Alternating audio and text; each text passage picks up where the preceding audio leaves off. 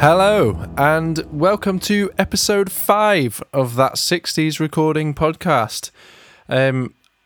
Number 5. How do we get to number 5 so quickly? That's crazy. My name is Joe Montague, and I am your host. Today we're chatting to a producer, mixer, mix engineer, musician, an all-round absolutely lovely chap called Clay Blair, and you'll find out Clay runs a very cool recording studio in Hollywood. We talk more about that in the intro. Some very cool stuff was done there, and he's doing some very cool stuff there as well. I was going to say we'll get straight into it, but I always say we'll get straight in and then don't get straight in.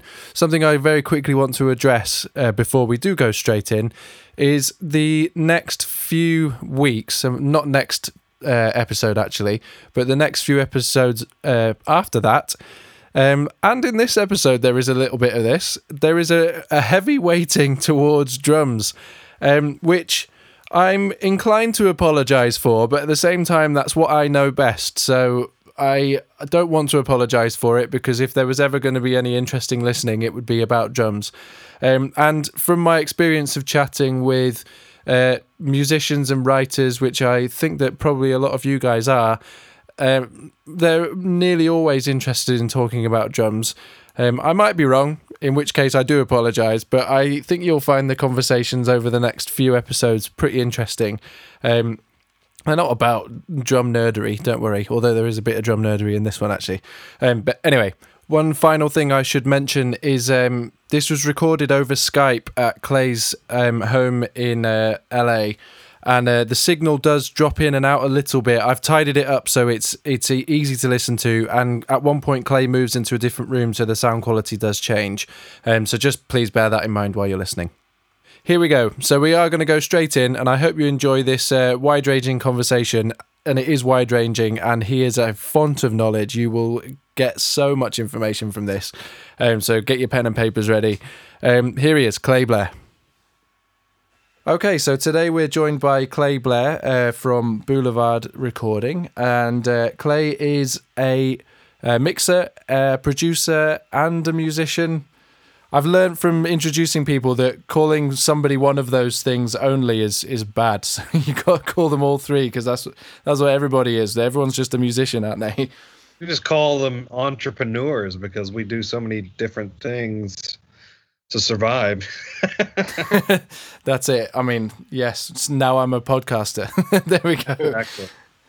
Excellent. So one of the cool things about the Boulevard Recording that Clay has is it's the old producer's workshop. Now, I'm going to hold my hands up and be honest. I stumbled across some videos through my sort of Beatles research of you talking about your studio and some of the recreations that you've done, which we could talk about a little bit later. But I hadn't heard of the producer's workshop before until about a year or 18 months or so ago. But it's a pretty cool place where the wall was recorded there, not just mixed there. It was all recorded there. Well, so they started the wall in England, and they worked in France as well, and they kind of got the basic tracks, and then Bob Ezrin produced the record, and they camped out at my studio for 3 months, and so they did pretty much everything but the drums. And actually, one of the songs they did drums with Jeff Porcaro called Mother, and they did that because Nick Mason, their drummer, and Roger Waters had a falling out, and so Nick Mason stayed back in England, and so they hired one of the best LA session drummers in the world, Jeff Porcaro, to play on Mother, and that was done in my room. Well, as far as I know, all the solos, the vocals, and everything pretty much but the basic drum tracks, except for Mother, were done in my room. And then they were simultaneously mixing in the room next door, which used to be Producers 2, which was the mix room, but it's no longer there. But yeah, that Bob Ezrin kind of had been working out of my room for a while, and he'd done a couple other records there. He did a Alice Cooper record there called Lace and Whiskey, and I think a Roberta Flack record as well. And they just kind of camped out there, and that was late. Producers came about in 72 or 71, and that was in 79. And the studio had been around since 67. It was called Continental before that. So it was it's been a recording studio for, over 50 years. And it's gone through different names after the producers. It was privately owned, and then in like 91 or 92, it was purchased by Epitaph, Brett Gurwitz, and they called it West Beach Recorders. And if you're a fan of 90s pop punk and you have any records that Epitaph put out, there's a really good chance that they were recorded in my room. The very first Blink-182 album, the first couple Offspring records, Rancid, Bad Religion, all kinds of albums were done in there. So, and then I took it over in 2010, 2009-ish, and been there almost 10 years. Wow. I didn't know about the Offspring albums and Blink-182 stuff. I was big into that when I was a teenager, so that's pretty cool. Yeah. How did it come to you then? I was looking for a mix room. I wasn't really planning on opening a recording studio. I had been doing mix work in North Carolina, where I'm originally from, and it was mix work from a group of LA musicians, and I decided to leave where I was from and move here, and I was just looking for a place to mix, really, because you could always go to other studios. LA has so many studios to record, and so I didn't really plan on opening a studio, but it kind of just happened that way. And I went to look at this room that was advertised as a recording studio, and it turned out to be my room, and it was just it was so incredible. I didn't know what it was. I didn't know the history of it, but I'd been in enough studios to know the treatment, the architecture, even the smell. I knew, like, okay, this is a very old room, and if I don't sign a lease on this, somebody else is going to do it, and I'm going to hate myself for the rest of my life that I didn't, sign a lease for and have this room. So, yeah, I found it on an ad online, actually. That's incredible to think that something of that stature was just there on an ad. Well, it was left in very dire disrepair, and it took me about 6 months to actually get it into shape, and the whole studio had to be rewired. We had to retreat a lot of the recording, not the recording area, but the whole control room had to be retreated. But it was like old commercial carpet from floor to ceiling, and it was all mildewed and molded out, and so we had to replace it. And I actually found some of the engineers that worked there back in the 60s, like Bill Schnee worked there in the 70s, but there's a couple guys, this guy Larry Brown, and they were telling me what was in that control room that made it sound so great in the 60s, and it was this Armstrong single drill random hole studio tile, which they still made. So we redid the entire control room to basically mirror what it was in the 60s, and we've stuck with it with a little treatment here and there, but it sounds so much better than commercial carpet from floor to ceiling. I can imagine. That's pretty a really commendable thing. Did you deliberately, I mean, presumably you did, just set an intention of, I'm going to make this like it was? Yeah, kind of, yeah. I mean, I liked the way the room sounded, and we tore some treatment out that was in the actual recording, the live room, that was water damaged, and we intended to put it back up, but I actually liked the way it sounded better, so it's still left off, and we have this wall that is in the far side of the room where the control room glass is. and it looks like, it looks like somebody ripped off carpet off. It looks pretty rough, but it sounds great. So, yeah, I mean, I kind of got to know everybody that was living that worked there pretty much. I researched, I went looking on, you know, Discogs and going through, tens of 10, hours, days worth of hours. I've researched what records were done there, who worked there, and most of the guys that are still around, I'm in contact with, and so you know, I wanted. I wouldn't say I wanted their blessing because it wasn't their studio; they worked there. But I took the information that they gave me, and um, basically when Epitaph took the studio, they pretty much only cut Epitaph records there. So that studio for a good 20 years was completely cut off to outside music. So when they closed the studio, the reason they closed is because they didn't really have any contacts in any other genre of music, and when pop punk kind of died off a little bit, they didn't have any work, and that's when they gutted the studio, and I took it about a year after that.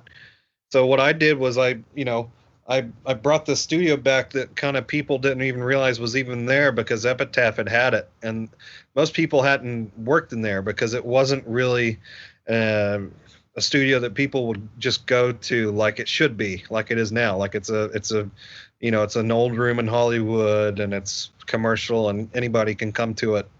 Um, and so we're really proud of that. So that's um, well, I can't wait to reopen. We've been sitting here like we were talking earlier for you're 5 weeks in. I'm about 6 weeks in. It's pretty crazy. Yeah, it absolutely is. What was the response of the guys that had worked there when you approached them and said that you were looking to renovate it? Oh, some of them laughed. I mean, like it's, they knew what a pain in the ass it would be to do, but I'd learned lots of stories, and there was and that's one of my favorite things about it is stories. Like occasionally I'll be doing a session, and there's a musician that's come in that maybe I haven't worked with before, and he'll be like, what was the studio called? Oh, it was called Producers Workshop. Oh, Producers Workshop. Well, I did this here and blah blah blah, and like this bass player Lee Sklar came in, and he's like, man, him and I did a record with him and Russ Kunkel. They were the rhythm section for James Taylor for so many years, and um, it was them and Waddy Wachtel, who wrote Werewolf of London, who was very one of the most incredible guitar players around, and he was saying, Russ, I think we were in here and they called down to say Elvis had died, and he said because we knew all his band, all his crew, like they'd all lost their job, and he was just all the time I get guys, oh my god, I cut this in here, and with that person, and the Jackson 5 were in here, like I heard that a couple years ago and it blew my mind, and so mostly stories from the guys that worked there, but they were glad that, I think at least I felt they were glad, it would never be Producers Workshop again, because what Producers Workshop was known for was a very clean sound and a very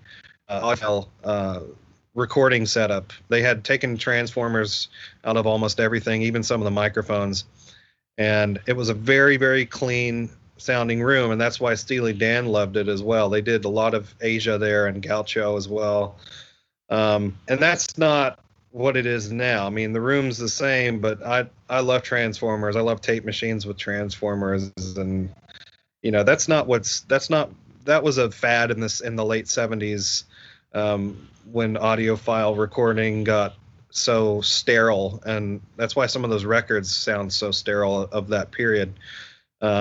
But you know now I think the room's better than ever in my opinion because we've got more instruments and more gear than was ever in that room, and it's a really fun place to work. I mean, if you didn't bring it, I probably have it somewhere. Like I just, it's a producer's room. There's a lot of, it's a kind of place. We got a couple pianos. I mean, you can fly in and not have to worry about bringing much of anything and do a record.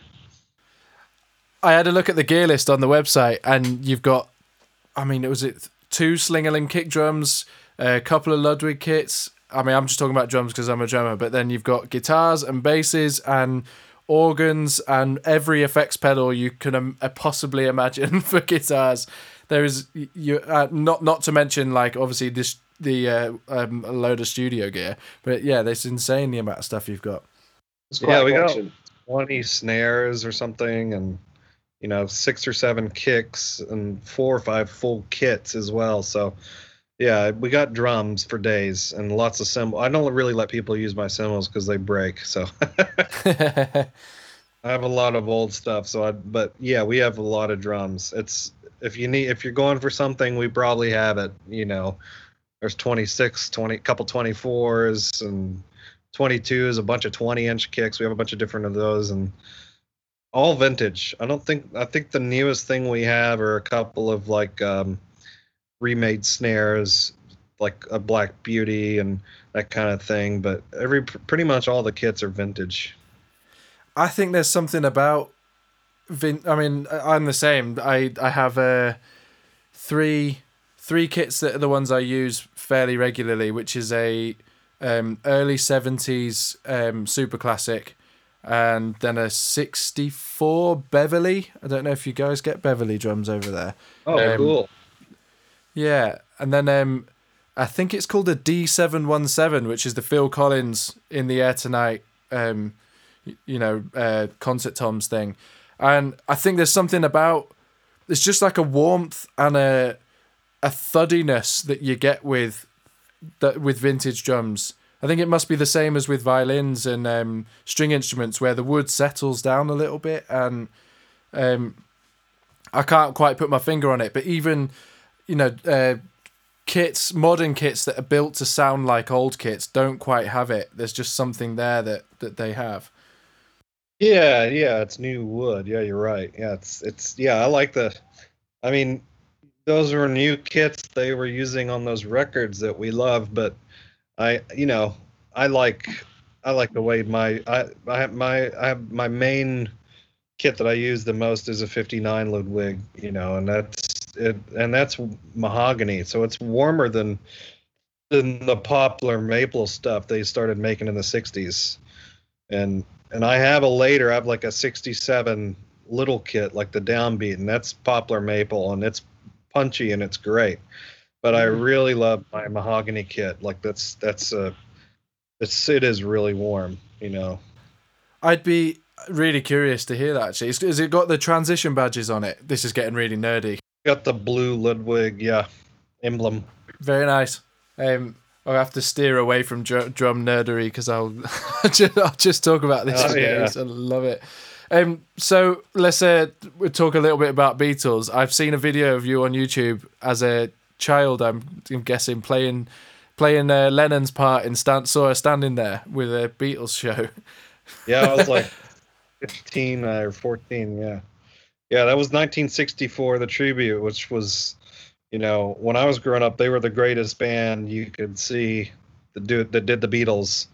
And they did early Beatles. They do a costume change. They do, Ed Sullivan, and then they do like a Shea Stadium set, and it was incredible. No keyboards or weird, just nothing. It was just them playing through amps and singing, and it was incredible. And they're still one of my favorites. But yeah, I'm still friends with them even now. Like Mark Benson, who was the guy whose guitar was playing, he handmade those guitars, those Rickenbackers. He made in the 80s himself. Wow. Because when they started doing it, they didn't make those. Rickenbacker didn't make those guitars, and the only way you could get one like that was to find an original, and so he ended up just making his own, and still plays them. But yeah, I had a Beatles band when I was 15 or so, and we played the Cavern Club in Liverpool when I was 17 or 17. Oh wow. Yeah, for like 3 nights. I gotta find video of that and put it up. I don't know where it is, but I have video of that somewhere. That's cool. How did that come about as a 17-year-old? How do you, presumably you must have been a dream to want to play at the Cavern Club, and then you did it 3 nights. How did that happen? Well, luckily our parents were really into what we were doing, and we were playing. I mean, we were making serious money. Like, that's kind of how I started getting recording equipment, was going through and making we'd make like 2 or 3 grand a night as high school kids, because we were playing parties for like doctors and stuff. So, Christmas parties and whatever, retirement parties, traveling around the South and really playing gigs. So, and so one of the drummer's dad was kind of managing us, and he was like, I'm just going to email the Cavern Club and send them your CD. And he did, and they booked us. So I'm like, this is a once in a lifetime chance, so we're going to do it. And so we did. And yeah, it was incredible. It's a cool place. I play there fairly regularly, and I love it. It's one of the show that I play in is we mainly do theatres, and people sat down, and it's a proper theatre show. But when you go and play the Cavern, it's just guys and girls sat watching you, or just stood watching you. It's like a proper club. Beatle gig there? Yeah. So they have a resident band that plays Fridays and Saturday nights, called the Cavern Club Beatles. Oh yeah, yeah. So they're in the back room. So you pay like a surcharge to go in the back room, and watch that show. But then in the front room, there is they have acts on from 11 o'clock in the morning all the way through till like 2 or 3 in the morning, every day. And it's rammed from 11 o'clock every day. It's rammed. Wow. Yeah, we were in the the small, like the proper the Beatles room, and that was, yeah, it was incredible, and it was packed. And I think one of the guys in the Cavern Beatles, I mean, the lineup's probably changed from now, but I remember I think they maybe let us borrow an amp or two. They were really nice, and we got drunk with the George, I remember.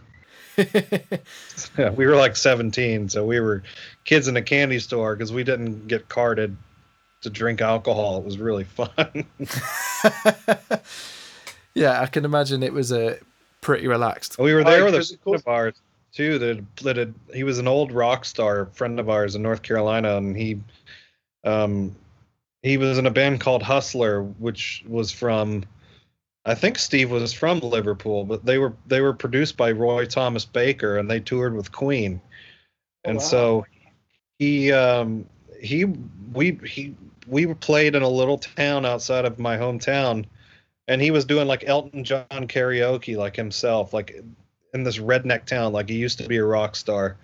And he kind of took a liking to our band, and kind of came on board, and we all, he ran sound for us, and he's an incredible guy. And he was one of the first people I ever met that had actually kind of made it and had recorded with legends. I mean, like Roy Thomas Baker, and toured with Queen, and so he was there as well. So we were out getting drunk with this 60-something-year-old rock star, telling us not to look at the skinheads. Like, we didn't know what we were doing, like, because it turns out Liverpool's not the safest place. Like, it's kind of a rough town. Yeah. Yeah, that's definitely right. I've lost my trail of thought now. I can't remember what I was going to. Oh, that's it. So I was going to. One of the things I love about Beatles World, I like Beatles Tribute, is before I got into it, I always had it in my mind that it would just be like the coolest thing to have to learn 100 Beatles songs note for note. That must be like doing, I don't know, like doing a degree in learning Beatles music. And if you were like a 17-year-old having learnt that, like that's an incredible education for you to have had as a musician. Yes. Yeah, I mean, the crazy thing is I taught my whole band how to play all their parts too. Wow. If you went and found them, they'd tell you that. I mean, they definitely did some homework, but we'd rehearse like 3 days a week for a couple hours at least. And, I I did teach them how to play almost all the parts. I mean, they could play instruments, but I taught them like, no, this is the guitar part on "She Loves You," or "I Want to Hold Your Hand," that kind of thing. Like, the George part or the Paul part, and and the drum parts as well. So, yeah, I was kind of a dork, I guess. But it was fun. We saw the reaction that we had. We had this festival in my hometown. I'm from Asheville, North Carolina. It's in the mountains, and it was called Bell Share, and it was kind of this street festival that had been happening for years. And I think they'd see 1 million people or so come through it in a weekend. Like, it was people drive from all over the South to come to this because they'd have really big acts playing, and so we played Bell Share one year going downtown where you grow up, and you pack a couple blocks worth of people. Like, we could see the red lights, how many people were there. Thousands. And so it was pretty, that's one of the best feelings I've ever had. And that pushed me into gear of like wanting to play music. And I've always had been recording music.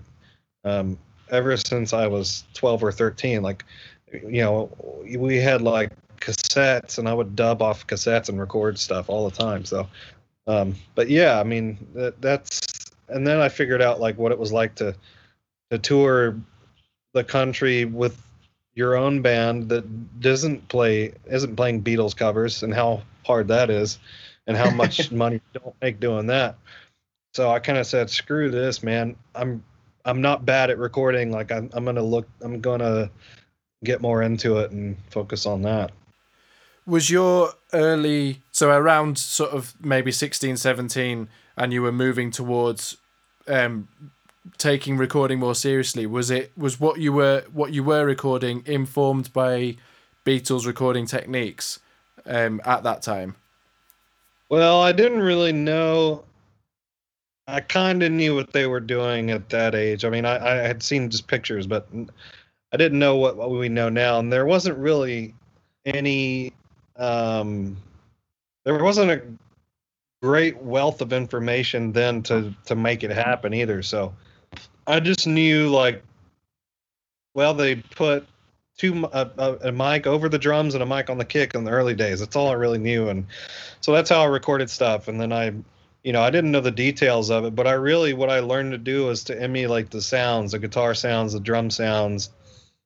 And I got pretty good at that. I mean, I was recording Beatles songs even at like 13, 14, 15 years old. So, it kind of taught me how to record in a way, learning those songs. So I guess I may have mentioned this already in the intro, but you've put a couple of videos up online of recreating Beatles songs. The most recent ones being the medley from the second half of Abbey Road. But there was a couple that you did before. So they're for another YouTube a YouTube company called Produce Like a Pro. So there was one you've done, Come Together. Is there one more that you've done? Well, on my channel, I did From Me to You. We did the drums. That's right. I have watched that. And then I did bass. I think I did a Sgt. Pepper's bass. I can't remember. I think I did. But yeah, I've reproduced a bunch of them. we're gonna do a Sergeant Pepper's video later this year, which will be cool with the drums. We might do it with Warren, but it's similarly so much of the same stuff. I think I'm probably gonna do it on my channel, but we'll see. Um, and yeah, I've kind of got a series coming out on my channel with all eras. So before this happened, I was halfway through a guitar video. I was doing the early Beatle guitar sounds, you know, and we're gonna do that for the mid period as well with like the Vox AC 100s, and we're gonna do the mid period like Rubber Soul drums, and then we're gonna do the Sergeant Pepper's drums. White Album is very much the same. The drums they stay the same pretty much from late Revolver until Abbey Road. They don't really differ that much, but we'll still revisit them because there's certain things on certain songs that are pretty unique drum wise, like you know, like the drum sound on Helter Skelter is pretty unique, and so we'll probably pick songs like that have a very unique sound on those records, and kind of recreate that kind of thing, and see what happens. I think it's a really cool thing you're doing, just even for to have a record of that stuff. And there's not many people who have the gear that you've got, and the knowledge and the love for it to want to put it together. I mean, I absolutely loved watching it, and oh, thanks. Yeah, it's just really it's a really cool thing to do, and it's a really cool thing to watch you doing. It's fun. It's kind of you know, like my job is to make records, so we make I make albums, I record them, I mix them. That's my job, and I love it. And that I love playing music out. I love playing with people. I love being in a band even, but I don't have time to do it anymore. Especially with a kid, but even before that, with my work schedule, recording, it's a lot of work. So that the Beatles thing is kind of like my chi. Like I go do that, and I'm gonna enjoy the hell out of it, and I will always enjoy it. So it's kind of like a thing that I'll always go back to, because it's kind of where I'm rooted as far as how I learned how to sing, how I learned how to play guitar, everything basically. I mean, I took guitar lessons from age 6 to like 11 or 12. And then after that, the Beatles took over. So, yeah. And I learned how to play everything. You know, I would just sit down with my headphones and my Discman, you know, wouldn't skip, and play through Beatle records on the drums and figure out the rolls and everything. And it still makes me excited. You know, it's kind of, that's always been an exciting part of music to me is the Beatles, and you know, those songs make me so happy and make so many other people so happy, and the recordings are really cool. And it's not just, you know, I wish there was more information on like the Stones, because some of those recordings are really cool as well, but there's not a whole lot of info on the recording. And also, they weren't doing groundbreaking things with the Stones like the Beatles were. They're just nothing against them, but the Stones like to move around a lot, and that was cool. They record in America, or they'd record at this studio and that studio. They were kind of, and the Beatles wanted to do that as well, you know, but they somehow ended up always staying in London to record, and either being at Abbey Road or tried it. But because they developed such a unique with the engineers at Abbey Road, that they were able to push the envelope, and you know, so many things from that era, phaser and any of that stuff. So, and the drum sound, like that mid-period drum sound is something that people die for now. Like it's the Fairchild thing, and you know, bands like Tame Impala, that, you know, that's like the number one thing I get. How do you get Tame Impala drums? Well, it's not that much different from Ringo drums, but you know, I'm probably going to actually do that. I'm going to do a Tame Impala drum video, because I've actually I've sorted that drum sound out as well, and I get calls a lot to just do it, and I do it and send it, play on record. Like as long as it's something simple and nothing more complicated than than Kevin from Tame Impala would play, I'll play on it. I get sent Tame Impala tracks as references often. They do have a great drum sound, and I was going to say one of the cool things about Beatles stuff is you can see them progressing through their instruments as their career progresses too. And as somebody learning an instrument, you can start off playing some quite simple early songs, and then progress through their career and get into some really quite complicated, whether it was intentional or not, but complicated harmony and voicings, and drum wise there's all sorts of stuff happening in later on, and they're quite a good band to study in terms of their musical progress. Yeah, I didn't know that And Your Bird Can Sing was 2 guitars, so I learned how to play it on 1 guitar, which is a really hard guitar when I was 16 or 17. And wow. We play it live too, so that's a pretty cool, that kind of thing. But yeah, I mean that's the other thing. That's like I always tell people, I occasionally get out music lessons, and I'm kind of like, well, how long have you been playing guitar? You want to play lead guitar? Okay, go learn the guitar solo on Old Brown Shoe. That's a really good solo. That's not like the typical solo to learn. Like, people are wanting to learn how to Sweet Child of Mine. Like, I could give a rat's ass about learning how to play that, but Yeah. I can remember learning that when I was 14 or 15. Let's delve into a little bit of this might be too nerdery. I've got a couple of questions from the most recent course that you've just released, which I've been watching today in preparation for this, was you recreated the medley from the B-side of the Abbey Road LP. So it's Sun King, Mean Mr. Mustard, Polythene Pam, and She Came In Through the Bathroom Window. Really cool to watch, and your attention to detail is pretty incredible, and obviously the playing on it's great. I have a couple of quite nerdy questions that I wonder if you could elaborate on. So I'm interested in, with drum wise.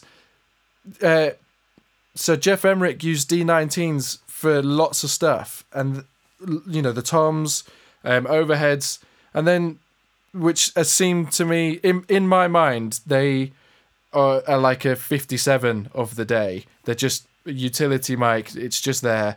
And then for the snare drum, which previously wasn't even mic'd up in the earlier years, they're using the Neumann KM56, which suddenly seems like a big step up. Do you have any idea why, or what benefits it has to be using such quite a high-end mic when they don't seem to be using high-end mics on much of the other drums? It's a good question.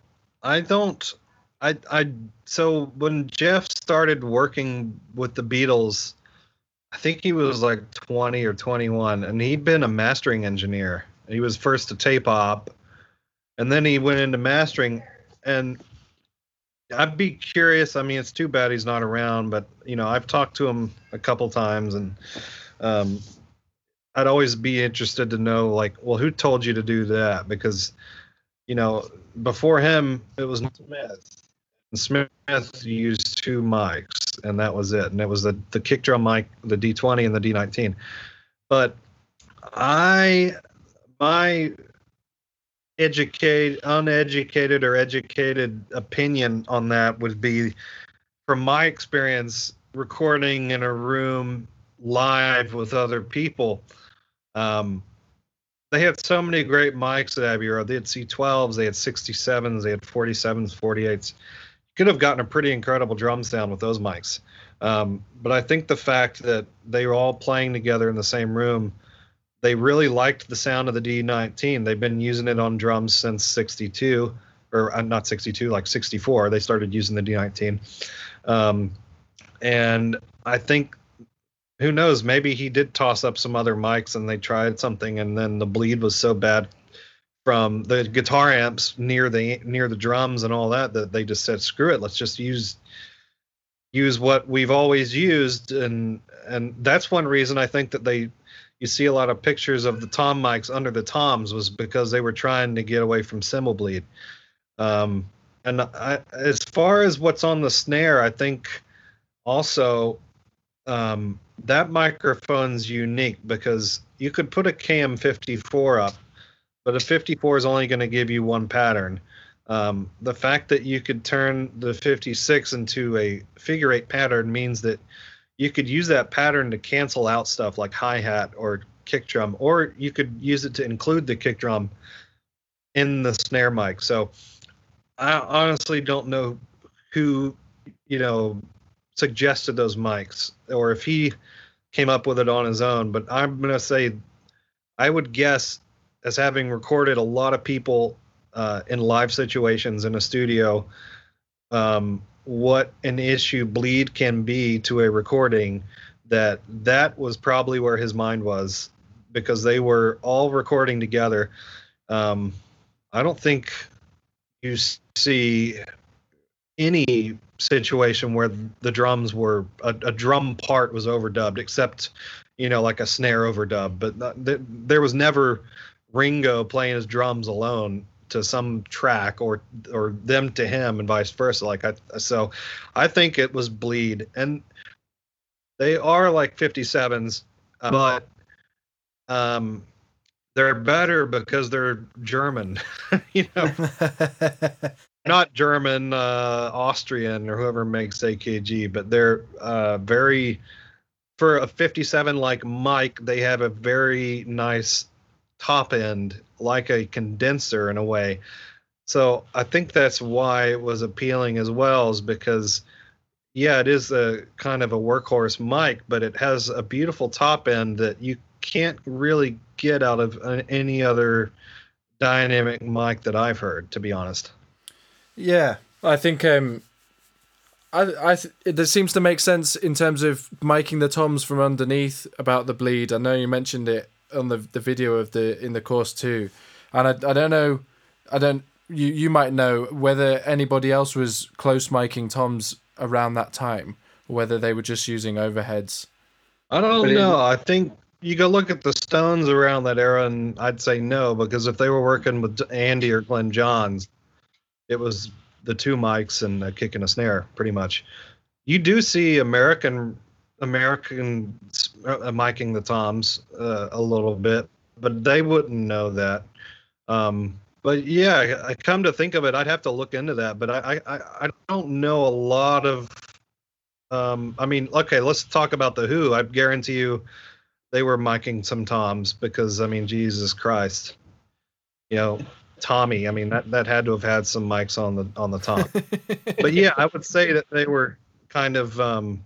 I would say for starting that in '66, that was definitely a move forward. Yeah, you're right. I that's a really good point. I think if you were to go from not having ever mic'd up toms before, there was no precedent before that, so it seems quite obvious to mic it from underneath, because that's where it's called the resonant head. That's where the sound resonates from, and we're always trying to mic stuff up at the point where the sound comes out. And it does seem, if you didn't know, that seems like quite an obvious thing to do. But now, every recording I've ever done since I ever started doing it, you record the toms from over the top, and because that's just the way everyone does it. And it does seem quite obvious now. Well, you do get the attack from miking the top of a tom, and that's nice. Yeah, I don't know whether they'll have even trialed it going from over the top. Another thing that's really interesting, and from the episode that people will have heard already on this podcast with Ken Scott, talking about the EQ boosting. I don't know whether the EQ boosting was the EQs on those desks was less powerful, but Ken mentioned that John Lennon used to come into the studio and it was just like a standard thing that he'd be like, right, EQ up full, please. And it just happened every session that he just said it as a, of course we need to have the EQ up full. And that seems, I think if you did that with modern plugins, for instance, that it would just sound terrible. But maybe they were more subtle on the desks at, on the desks at Abbey Road. I think they were not. I would say that technology. So those EQs were passive EQs.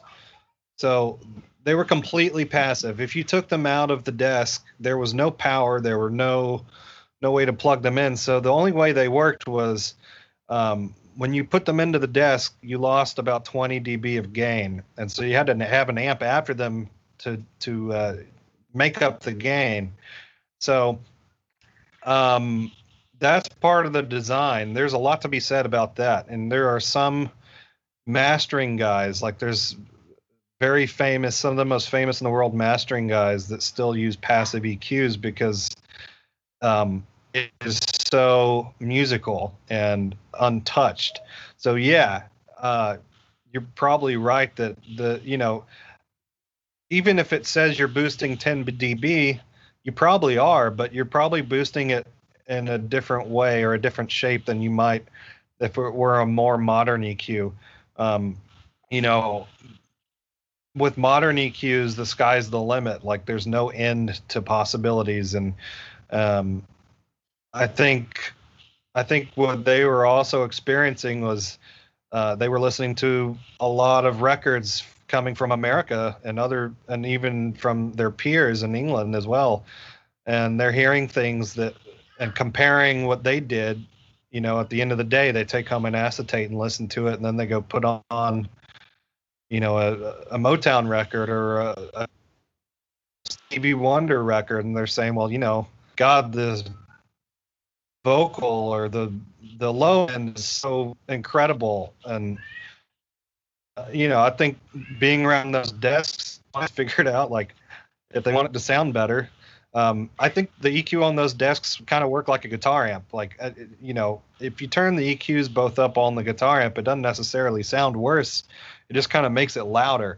So I think there's something to that, That's quite an interesting comparison, the guitar amp comparison. I hadn't thought of it like that, but that seems fair. Another thing that gets overlooked, I think, that you mention in the course is I think it might not even be the course, it might be in one of the videos that you made, is the drum sound being influenced by the vocal mic that was just set up in the room. And there's so much air there, and that's not something that we get. It seemed, trying to get my words in the right order, it seems like such a huge factor that we just need to talk about more, that the drum sound will have been going into that vocal mic, and of course it's going to sound the way it sounds because of that. And it's not just two mics really, is it? It has a room mic as well, It has a room mic, and then it has chamber sometimes, and the mics on the guitar amps maybe get a little bit of drums. But yeah, the whole thing where you pan the drums off with two mics and they're bounced down to one channel, and then you got two guys singing on another mic that's going through the console and has a limiter on it. And so when they're not singing on that mic, the sound opens up and it breathes, and you can hear the drums, especially on the early stuff, a lot. Like you can hear like I think it's I Want to Be Your Man is a special case because Ringo was singing that live. But there's a couple, like even though I Want to Hold Your Hand, like if you listen to that, when the vocals come in, you hear that room sound of the drums basically cut in half because the vocal takes over the limiter and it takes over the majority of that channel. And when they're not singing, it goes back up. And I think that's a really important part of the drum sound early on, and you hear it too. I mean, you hear it. Um, I would say Revolver, you don't hear it as much because they were in a much smaller room, but I think you definitely hear it on everything else they did. Even like Come Together. I mean, he recut that vocal though, but you can hear on the early takes the bleed because I think Come Together was done in 3. You can hear the bleed of the guitar amps into the drums into the guitar amps, and the drum, vice versa, and that is so much of the sound. So much of the bass sound on Come Together is the bleed of the bass into the other mics, and I have the stems of it, and it's crazy how much bass is going into everything, and that's really it's incredible how much bleed is part of their sound for sure. How much does your sort of Beatles knowledge inform your mixing and sort of engineering decisions now in records you're working on currently? I would say, I'm not putting Abbey Road plugins on everything, but I think as far as the most important things to me, because when we recorded at my studio, um, very, very commonly it's live. So that means we're going to get 5, 6, 7 people all playing together, and we want it to sound great. We want separation to be good. So, yeah, I use my knowledge of separation a lot because I know that those Beatles records have a lot of bleed and they sound good. So I have a good reference point. I would say that kind of thing comes in very handy, and so does vocal tone and guitar sounds, and just kind of like, knowing when somebody wants to put a 12 string on something, that we put it through an AC30 and compress it, that's a really good sound.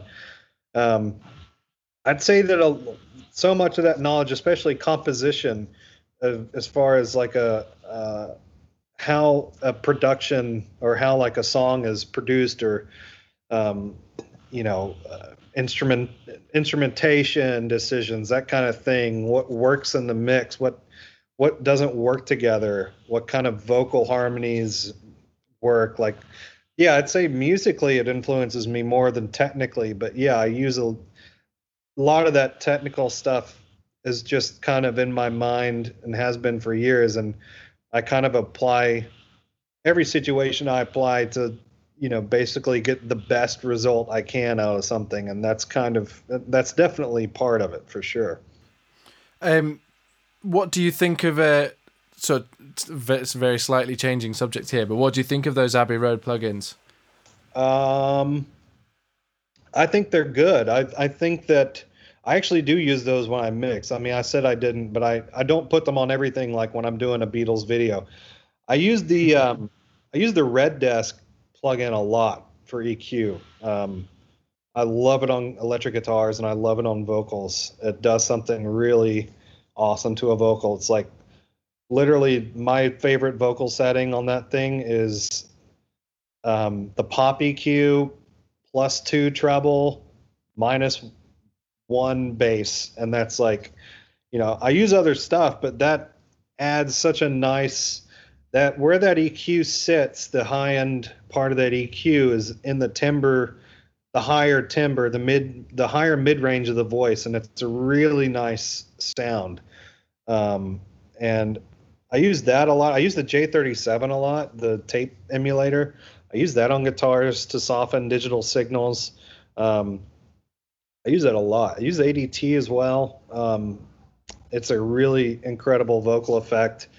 And the TG as well. I use the TG stuff. I do use them, yeah. I mean, I was just mixing something last night, and gee, I'd say half my tracks had an Abbey Road related plug-in on them. Yes, I love them. I think they're really musical, and they're great people. Like I have a pretty good relationship with the Waves guys, and they're always trying to put something out there for people that really force them to create. Like they just released these really great distortion and overdrive plugins that went way out of the box. They basically took the idea for a couple popular distortion pedals, and then they integrated um, basically like puzzles inside of them, like brain puzzles for you to figure out a way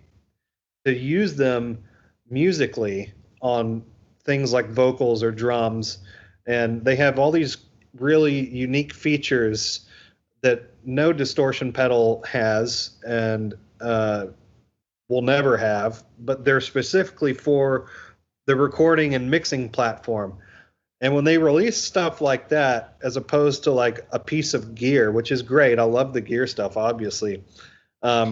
It really tells me a lot about a company that's trying to incite creativity and inspire people that maybe don't have access to a large studio to create and make something interesting and original from home. And I love that company for that reason. And some of these Abbey Road plugins as well, like especially the ADT, the chambers, even like I use the chambers a bit. Actually, that's my favorite snare reverb. Like it's always sitting somewhere, and I do it in mono too. Like I'll, you know, I don't want to say that's my favorite snare reverb. It is right now this week, but I use it a lot. I definitely do, and I think if you're listening and you're conflicted about buying some plugins, and maybe you have a little bit of money, even though none of us are working, Waves always does these great sales. And like right now, I think so much of their stuff's more than half off. I'm going to give you two plugins that you have to own. It's the Abbey Road Chambers. Okay, three plugins, and that's it. These are my top favorite Waves Abbey Road plugins, and I will take these to my grave. Number one, the J37. That's my favorite tape delay. It's my favorite tape saturation plugin. I use some of the UAD stuff, which I actually love as well. But if I want to make something really dirty and gnarly, or if I want to take an edge off of something, the J37 is my go-to. It's my go-to for slapback because to me it sounds like those records. And that's kind of, there are so many great slapback plugins out there, or tape delay emulators, and I use those as well. But I go to the if somebody says, "Hey, can you put a slapback on that vocal?" I go straight for the J37. Like I don't even think about it. I always try it first. The next one, the Abbey Road Chambers, incredible, very unique, nothing like it out there. I feel like I've maybe put some settings up on one of my YouTube videos for the early settings. That thing rocks. And then last but not least, my third favorite would be the ADT because you can use it for so many things. I've done it on vocals, done it on guitar. I've put it on pianos and stereo and done flange. I've taken entire sections of songs and done a slow, sludgy flange, like Led Zeppelin style, through the ADT plugin. It has so many options, and those would be my top three favorite. Not that you asked, but there you go. I love that stuff. I know on one of the videos where you put Abbey Road Chambers on I think it was on the drum bus maybe, or just on, I can't remember what it was on, but as soon as it went on there, it was just like, that's it. That sounds incredible. It just, you can tell. I think it's some reverbs just sound awful, and then you can suddenly whatever it was there just sounded amazing. And I don't own that yet, but there's something. Probably that snare overdub on Bathroom Window, that whap. That was probably because that was. I think it was. Yeah, I think it was. You're right. Because we couldn't figure out what it was. We thought it was a woodblock, but it turns out that it was a snare EQ'd through the return of that thing. And I think the cool thing that they did, and this is why I love Waves, was instead of just putting the chamber on there, they put the whole chain. They put the EQ that they used. They put the seed, which is the tape delay, the pre-delay that they used. They put the filters. Everything. So it's the whole package. I love that plugin. You got to buy it, especially because I think it's on sale. It's just such a great plug. Everything's always on sale at Waves. It's the greatest company ever for sales. Okay, so I mean, I could literally talk to you forever, but if I've got a few like small questions that one's not a question for everybody, but a couple of them are like easy questions. So if I know you've just given you the top 3 these plugins that you think everyone should own, but if you were to give one piece of advice for people trying to make 60s sounding music at home, what do you think what would it be? I would say watch my videos with a grain of well, I would say take it with a grain of salt, because not everyone is in my position. I'm really lucky to have this room and to have those mics and that gear. But I could make a 60s sounding recording in a garage with a couple of 57s, like no problem. I would say the reason that is because I would use my ears before my eyes. I would definitely listen to what you want and get it however you can. You know, if it's mic placement on your amp, if it's on your drums, even if it's using that one overhead mic and moving it down a foot or moving it back a foot, or messing with your amplifier or trying a different kind of guitar string, like so many of those details that you have to use your ears for, I think that's the most important part of getting those sounds. And I've been doing that since I was a kid, and I'd had crappy gear. I had like a 90s starter Ludwig kit, and I don't even think I had like a couple of Radio Shack mics, and I still managed to get pretty good sounding Beatles recordings at that age. Maybe I'll dig one up and send it to you, and you can play some of it on your podcast, me at 15. Yes.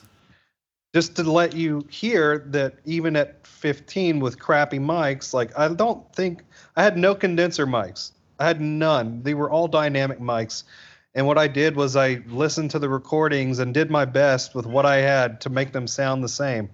So I would say take my videos with a grain of salt as far as the gear goes, because when it all is said and done, it's really your ears. So use your ears. I think that's really sound, and I've referenced this a couple of times in other episodes that one of the things Ken Scott said some stuff very similar to that, that microphones don't matter and preamps don't matter and all of that stuff doesn't matter. What matters is that you're playing it right and you've got what the instrument you're playing is right, and that's it. That's the top things to get right. So I think that's good advice to take it with a grain of salt, because obviously having great gear does inform the sound to a degree, but nowhere near as much as the way you play things and what you use your ears for, essentially. Yeah, the gear's 10% of it. Like everything else is you, because at the end of the day, it's just you and your group or the group you're recording. That's it. Like that's, Ken's a man that's done hundreds of records. He's done thousands probably at this point.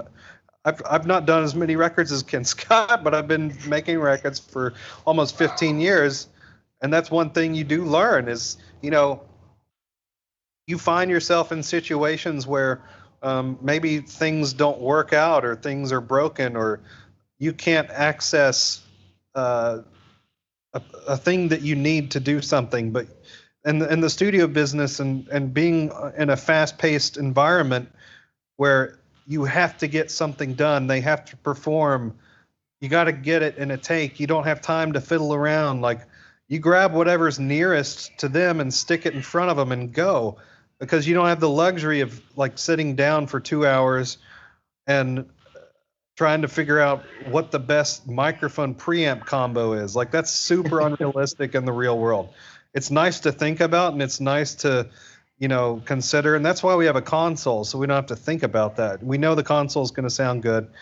And it's kind of like, well, shit, you know, this record's gonna fail because I didn't use a tube mic on the acoustic guitar. No, it's so pointless.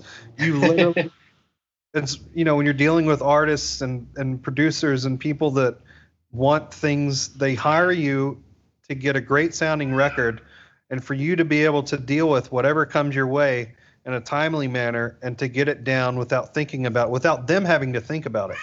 They don't want to know what you're doing. I mean, maybe sometimes they have an opinion on, well, I like to use ribbons on the piano. But nine times out of 10, you have to make a quick decision and stick with it. And that's what I can tell people. It is definitely your ears. I love that advice. I will never tire of hearing it. It's inspiring advice, I think. So I'm the complete flip side of that. What's your I feel stupid asking this question now that we've just talked about that. But what's your desert island piece of gear? It could be gear, it could be a microphone, it could be an instrument. It's anything you want, but if you had to take one thing from the studio to the desert island with you, what would it be? See, that's tough because okay, can we do two answers? Okay, yeah. Let's do a gear answer. All right, okay, go for it. And then let's do a guitar answer because those are separate for me. Okay, all right, that sounds fine. I'll allow it. Yeah, guitar, my 62 Casino, which is like McCartney's. It's not pretty. It's really beat up. That's it. I would take that. And then gear-wise, my API console. Like I can do anything with that console. It's the best sounding console in the world to me. It's just so. It sounds so good. It feels a bit like a cheat answer having a huge console that you can take with you because you got everything you ever need just right there. Pretty much. Yeah, I could record it. I mean, I could make bugs sound good on a recording with that. I'd be interested to hear it. Okay, last question, and it's a really obvious question. So for whichever reasons you would like to say, what's your favorite Beatles recording? Revolver is my favorite album because I grew up on the early albums, and that was the first. Well, my dad had the White Album, so that's not true.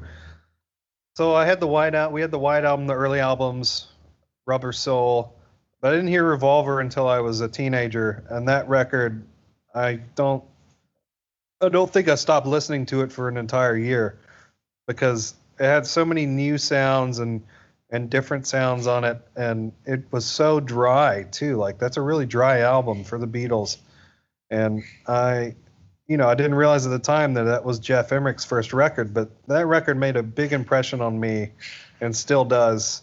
And maybe we'll do like an And Your Bird Can Sing video. I'm trying to get my friend Brendan to agree to do Rain with me because the drum part is so epic and so is the guitar part as well. So we might look into that and do that and do it on tape, where they actually recorded it in the key of A and then slowed it down between A and G sharp, I think. But yeah, Revolver. And Rain is not on Revolver, but it was recorded right before it in the same era. That's a great answer. Well, if Brendan doesn't want to come and play drums on it, I'll fly out and come and do it for you. All right, that sounds good. Thank you so much for speaking to me. It's been I genuinely feel like I could just chew your ear off for hours. So I'll let you get back to your family, and it's been lovely to chat. Oh, you too, man. It was a joy talking to you. So there we have it, Clay Blair. And as usual, I hope you enjoyed listening to that conversation as much as I enjoyed having it.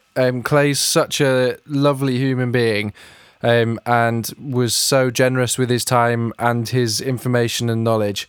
And at times was a bit more practical that conversation than some other previous conversations have been in terms of the advice. So I hope you found that interesting.